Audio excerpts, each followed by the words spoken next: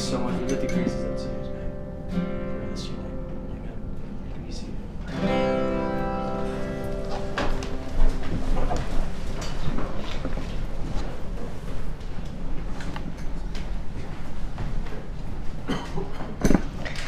All right, friends.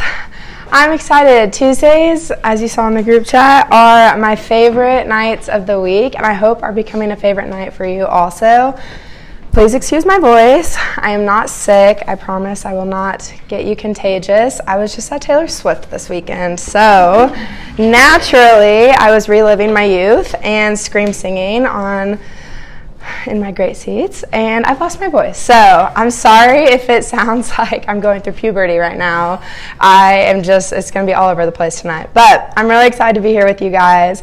I'm really excited because we are continuing through our series in the book of James, okay? So if you've been along with us for the second half of the semester, you met me week 1 where we talked about chapter 1. You were with Elizabeth last week where she talked about chapter 2. And tonight we're going through chapter 3. So if you remember from my context that I gave week 1, this book is written by the half-brother of Jesus, and his name is often translated as Jacob, so you may hear Jacob and James used intertwined. And this book is a full collection of these short teachings and wise instructions to people who claim to be Christ followers or Christians.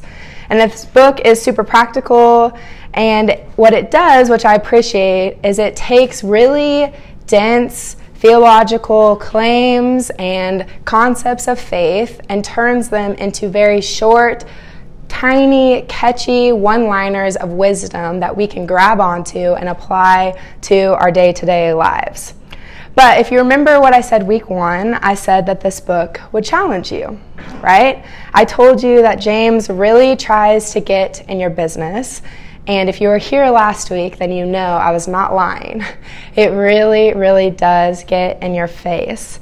I don't know about you, but the verses that Elizabeth preached on last week really got in my face. And I'll recall a couple of the lines that she quoted. If you remember James chapter 2, verse 17, faith by itself, if not accompanied by action, is dead. Just straight up dead. Which for me, when I'm humble and honest, that is incredibly convicting. Or if you remember that story in Mark that she quoted, where the paralyzed man had the friends who lowered the man through the roof to the feet of Jesus, and it said that Jesus, what? Saw their faith. He didn't read their minds or hear about their faith. He saw their faith.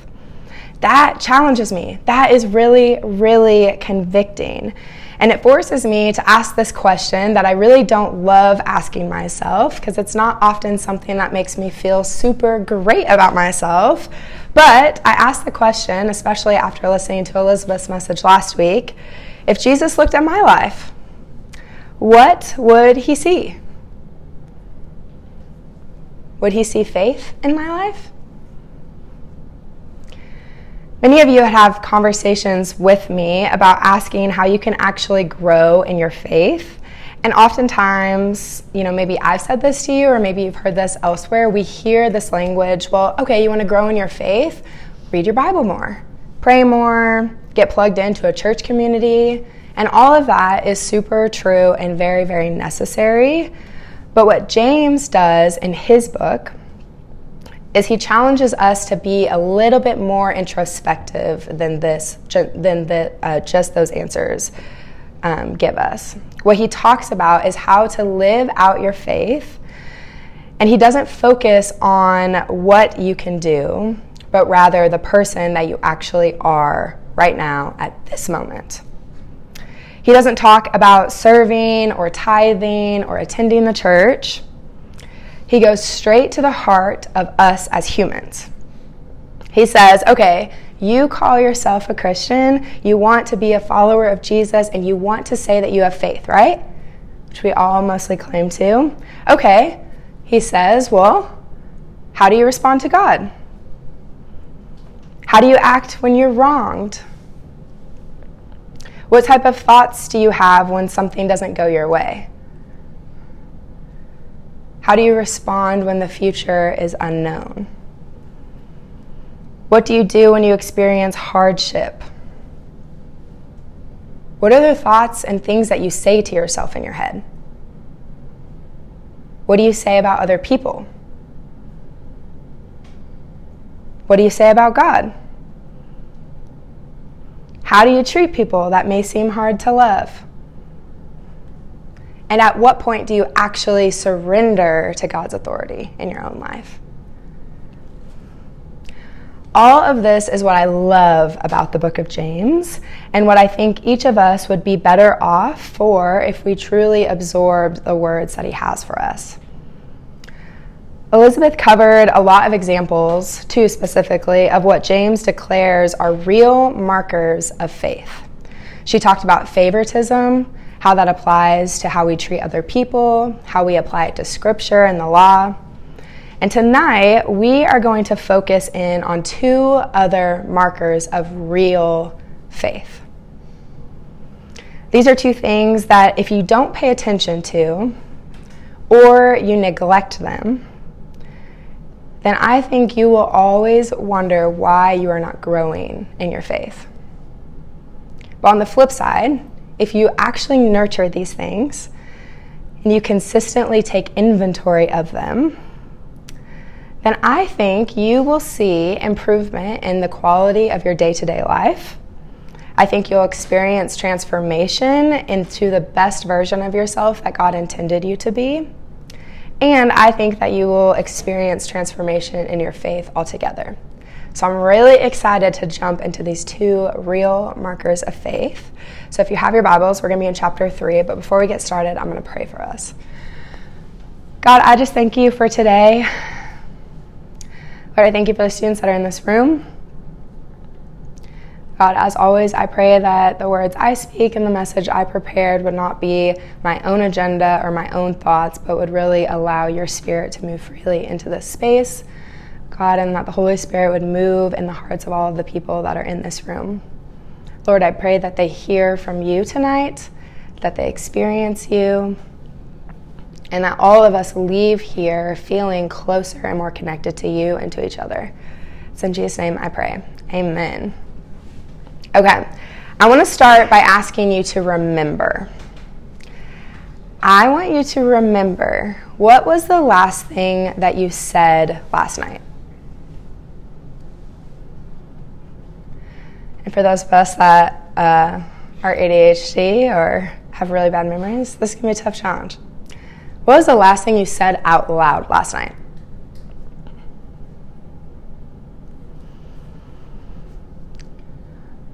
What was the very first thing you said this morning?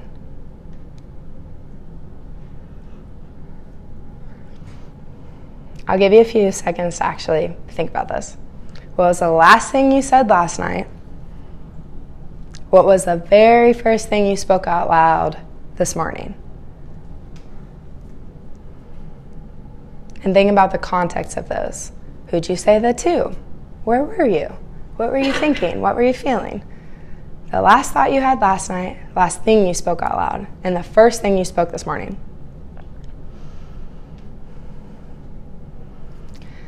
Okay, now I want you to try to guess, how many words do you think you have said today?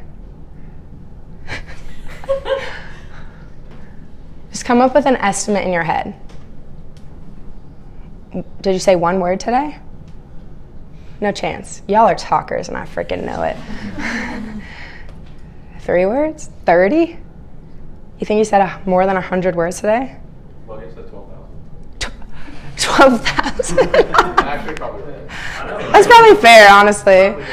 Yeah. You think you said thousands of words today?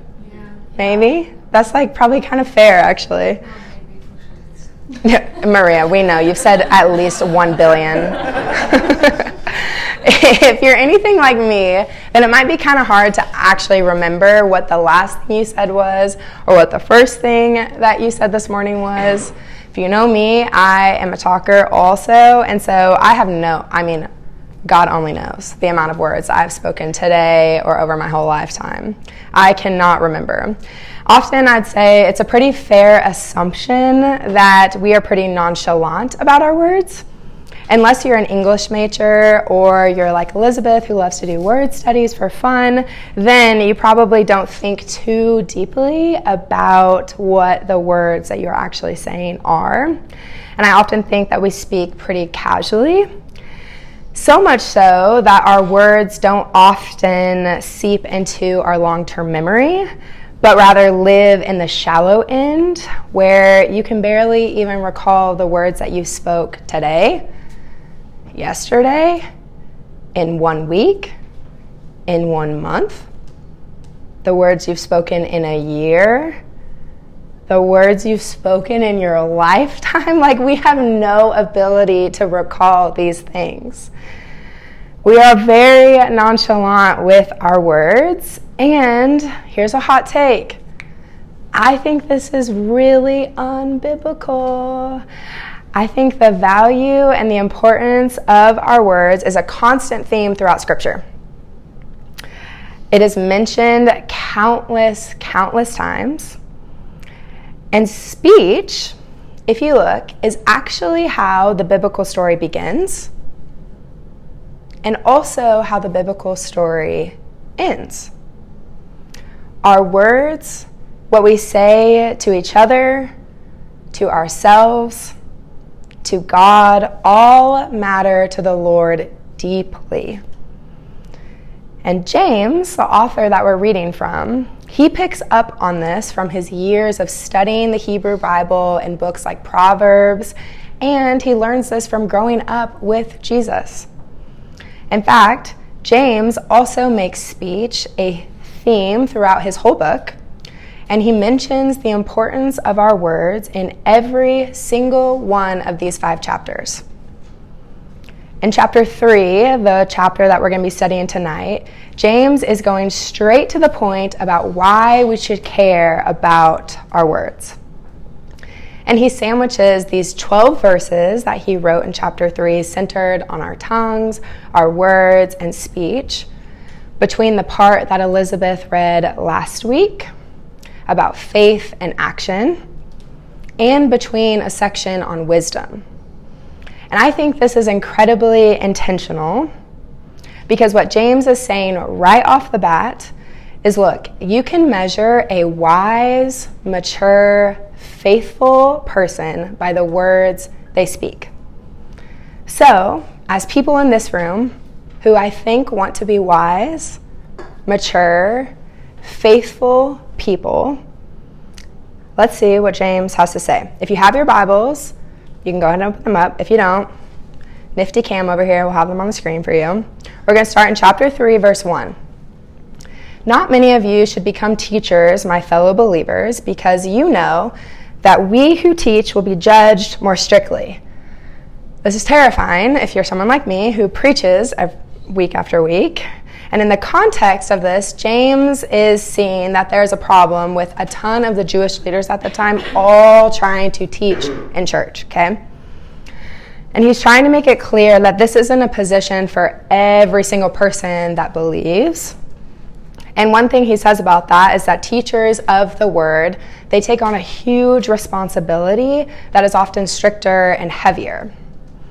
And while this is really important and true today for people who are called to be pastors or preachers or teachers of the Bible, I don't think this discounts every single person of faith. And for our time tonight, I want to argue the importance of just being called a Christian in general.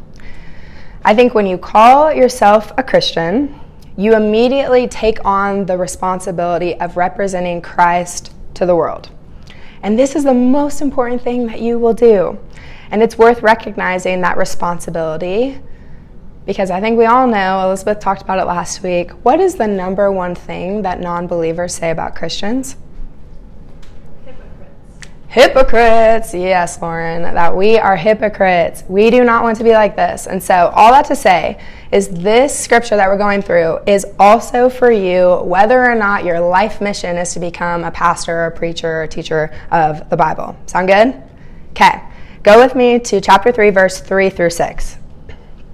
It says, when we put bits into the mouths of the horses to make them obey us, we can turn the whole animal. Or take ships as an example. Although they are so large and are driven by strong winds, they are steered by a very small rudder wherever the pilot wants to go. Likewise, the tongue is a small part of the body, but it makes great boast. Consider what a great forest is set on fire by a small spark. The tongue also is a fire, a world of evil among the parts of the body. It corrupts the whole body and sets the whole course of one's life on fire, and it itself set on fire by hell. Okay, I think the temptation that we face when we read this, especially those of us that grew up in church and have maybe heard this a lot of time, is that we push aside the scripture, we kind of do a little eye roll and we say, yeah, I get it. My words matter, they're powerful, yada, yada, like let's move on with our lives. But let's resist that temptation, okay? Because honestly, this is something that we need to be reminded of every single day. We cannot overhear this message because not a single one of us in this room have fully mastered it. What I think James is really getting at with this part of scripture is self-discipline. Would you describe yourself as a disciplined person? Are you someone who is in control of yourself? Or do you relate more to someone like Paul when he says in Romans that he does not understand what he does what he doesn't want to do, and he doesn't do what he wants to do? If you are not taking inventory of your words, then you are lacking discipline over your speech. James is saying that just like the bit, the part that goes on the horse's mouth, and a rudder on a ship, our tongue also controls us.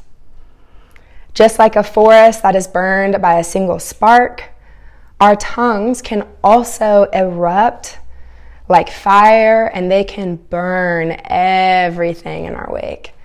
They can burn our relationships, our mental spaces, our view of ourselves, our connection to God. And he gives an example of this if you continue on in verse 9. With the tongue we praise our Lord and Father, and with it we curse human beings. We have been made in God's likeness. Out of the same mouth comes praise and cursing. My brothers and sisters, this should not be. I'm going to echo James here for a second. We, in this place, Wesley, we cannot be people like this.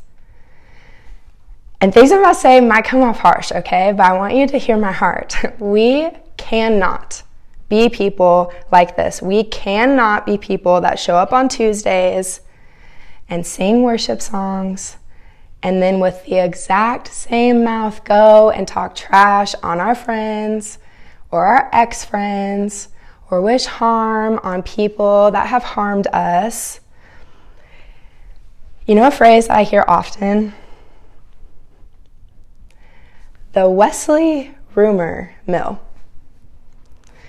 I often have conversations where I hear the Wesley rumor mill.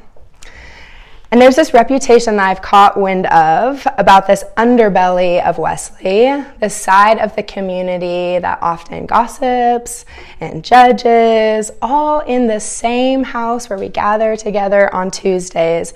And I think this is our Achilles heel. I think this is our weak spot in this community. I think as a staff, we try really, really hard to develop content that is worthwhile and meaningful and challenging and convicting and biblically dense and rich. And we host events that build friendships. And we have these powerful worship nights and experiences. But we will never become the community that is actually becoming more and more and more like Jesus if we praise God on Tuesdays and then turn right around and are cutthroat to people around us every other day of the week. Like I said, it might come across harsh, and I don't want it to feel like I'm pointing fingers or inducing shame, but this mattered to James. And this matters to me deeply. I do not want us to be nonchalant with our words. So why do you think this matters to James? Why do you think this matters to me? Why do you think I care about this? Why do you think God would care so much about our words? Again, if you have your Bibles, keep a little tab in James. I want you to flip to Matthew. Matthew 12:34. Jesus is talking to the religious leaders at the times who are being kind of condemned because what's the number one thing non-believers say about Christians?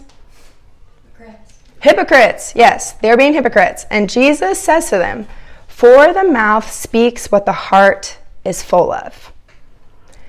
It's not that we're supposed to be micromanagers of our words, like just because.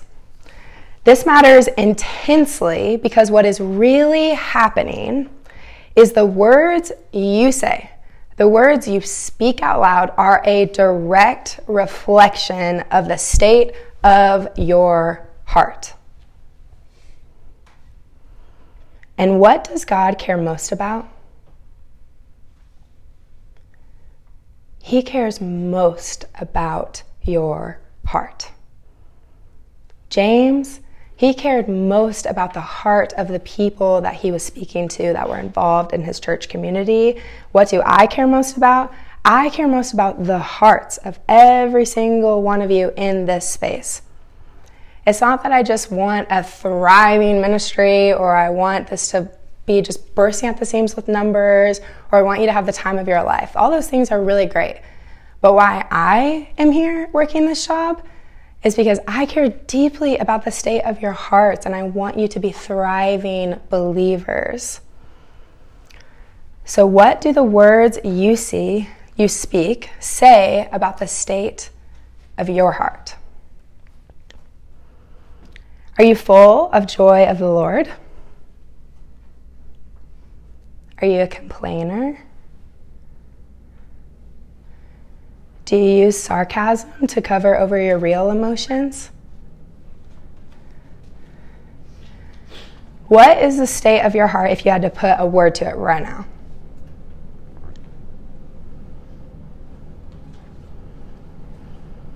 This can feel very daunting. It can feel very heavy if you don't typically think about your words or your heart posture very much. And my guess is you probably don't. As a pastor, this is like something I contemplate. It keeps me up at night. But the average person probably doesn't think this deeply about the heart posture that you have. But remember what I said week 1? Or what Elizabeth said last week? Or what James makes super, super clear in this book? You cannot call yourself a Christian and then stay the exact same way that you were before. Your faith should be an outpouring of the transformation God is doing in your heart. And here is the good news about all of our hearts, okay? If you call yourself a Christian, here are the good news about our hearts. We no longer have what's called as hearts of stone, okay? Again, if you have your Bibles, we're flipping again, Ezekiel 36:26. God says, "I will give you a new heart and put a new spirit in you. I will remove from you your heart of stone, and I will give you a heart of flesh." This is such good news for us because we are not left to figure this all out alone. We have the Spirit of God within us to help. And so the question becomes this. If I have a new heart, if I have the Spirit of God living within me, then do the words that I speak sound like the Spirit of God? And to fully understand that question, you first have to ask, okay, what does the Spirit of God sound like? I think this stems from the wisdom, heavenly wisdom. And James paints a really clear picture of these two different types of wisdom. Let's go back to James verse 13, chapter 3. "Who is wise and understanding among you? Let them show it by their good life, by deeds done in humility that comes from wisdom. So I'll ask again, we all want to be wise, we all want to be mature, and we all want to be faithful, right? Okay, then let's see which wisdom we are all latching onto. These are the two different kinds. In verse 14, he says, "But if you harbor bitter envy and selfish ambition in your hearts, do not boast about it or deny the truth. Such wisdom does not come down from heaven, but is earthly, unspiritual, demonic. For where you have envy and selfish ambition, there you will find disorder and every evil practice." I want you to think back over your last week. I want you to think about all the conversations you have had this week with all different kinds of people. Do any of those conversations resemble any sort of envy or selfish ambition?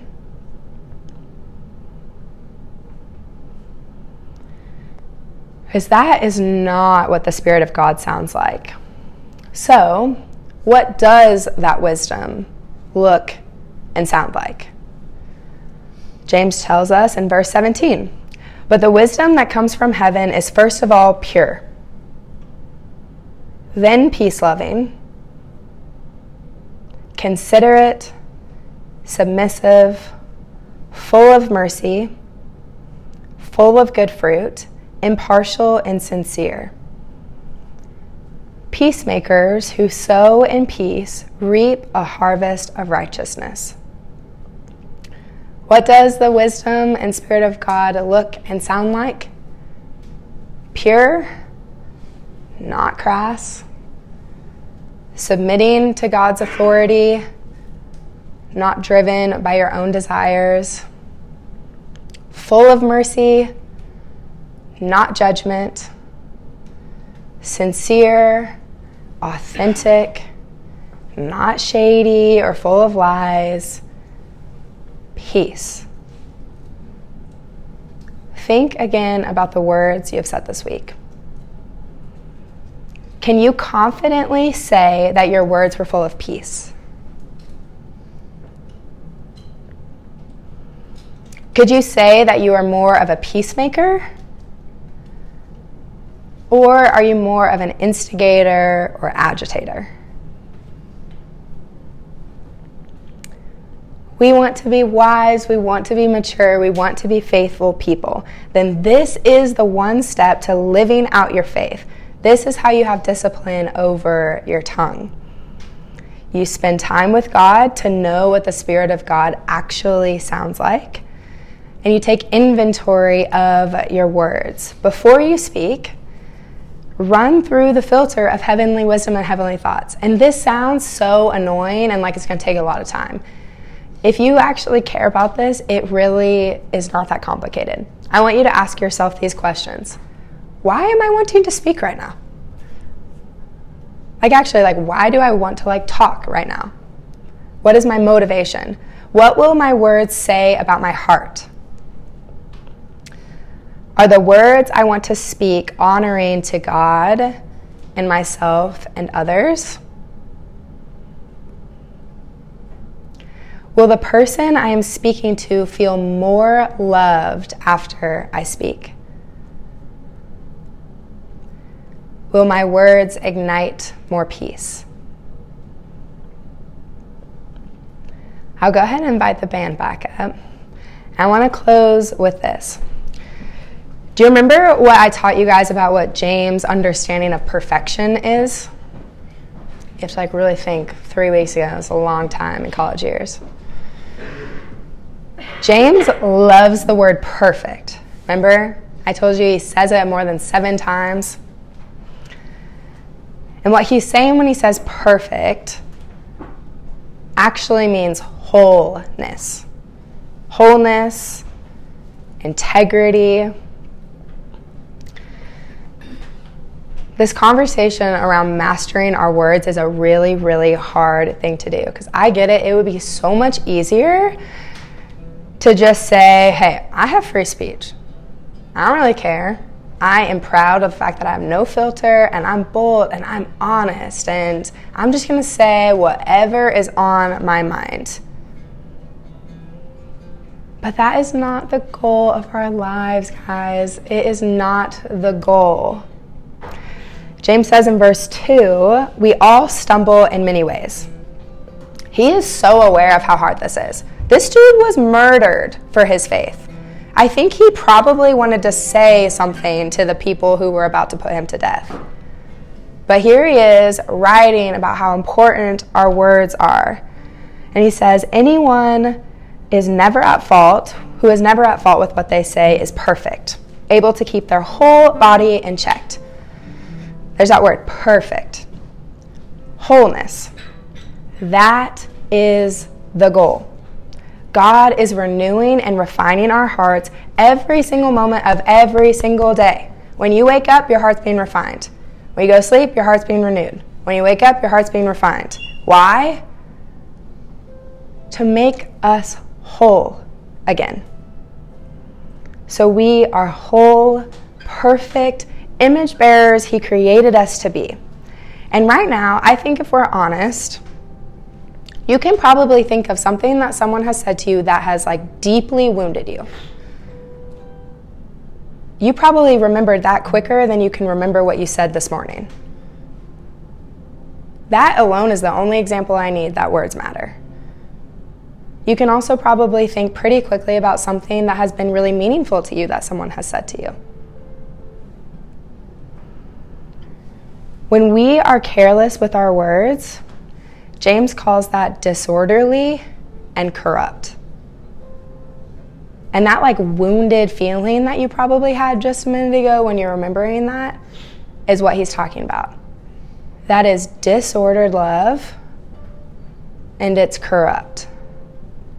And you have felt the consequence of that. You know what disorder reminds me of? If you think back, Genesis 1, most of my sermons, I somehow tie this to the creation story because it's my favorite part of Scripture. Before anything, there was this disorder. And then what did God do? God spoke. And through His speech, through His words, He created. He created order and beauty and life. And as His image bearers, we are gifted with this blessing of speech. You think how weird that is? No other creation speaks like we do. That is a gift and a blessing as being image bearers. And we also carry the power to create from our words. And we can erupt crazy corruption, crazy disorder, crazy chaos. Or we can bring about beauty and life and restoration. We are all creators by nature as God's image bearers and children. So it is in your best interest. It is in the best interest of others.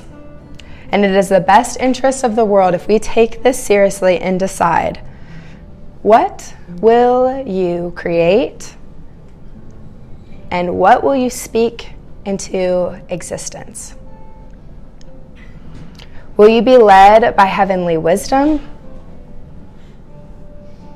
Wisdom of peace and pureness, wisdom of mercy and sincerity? Will you be marked by the Spirit living with your new heart? Will you create life with your words?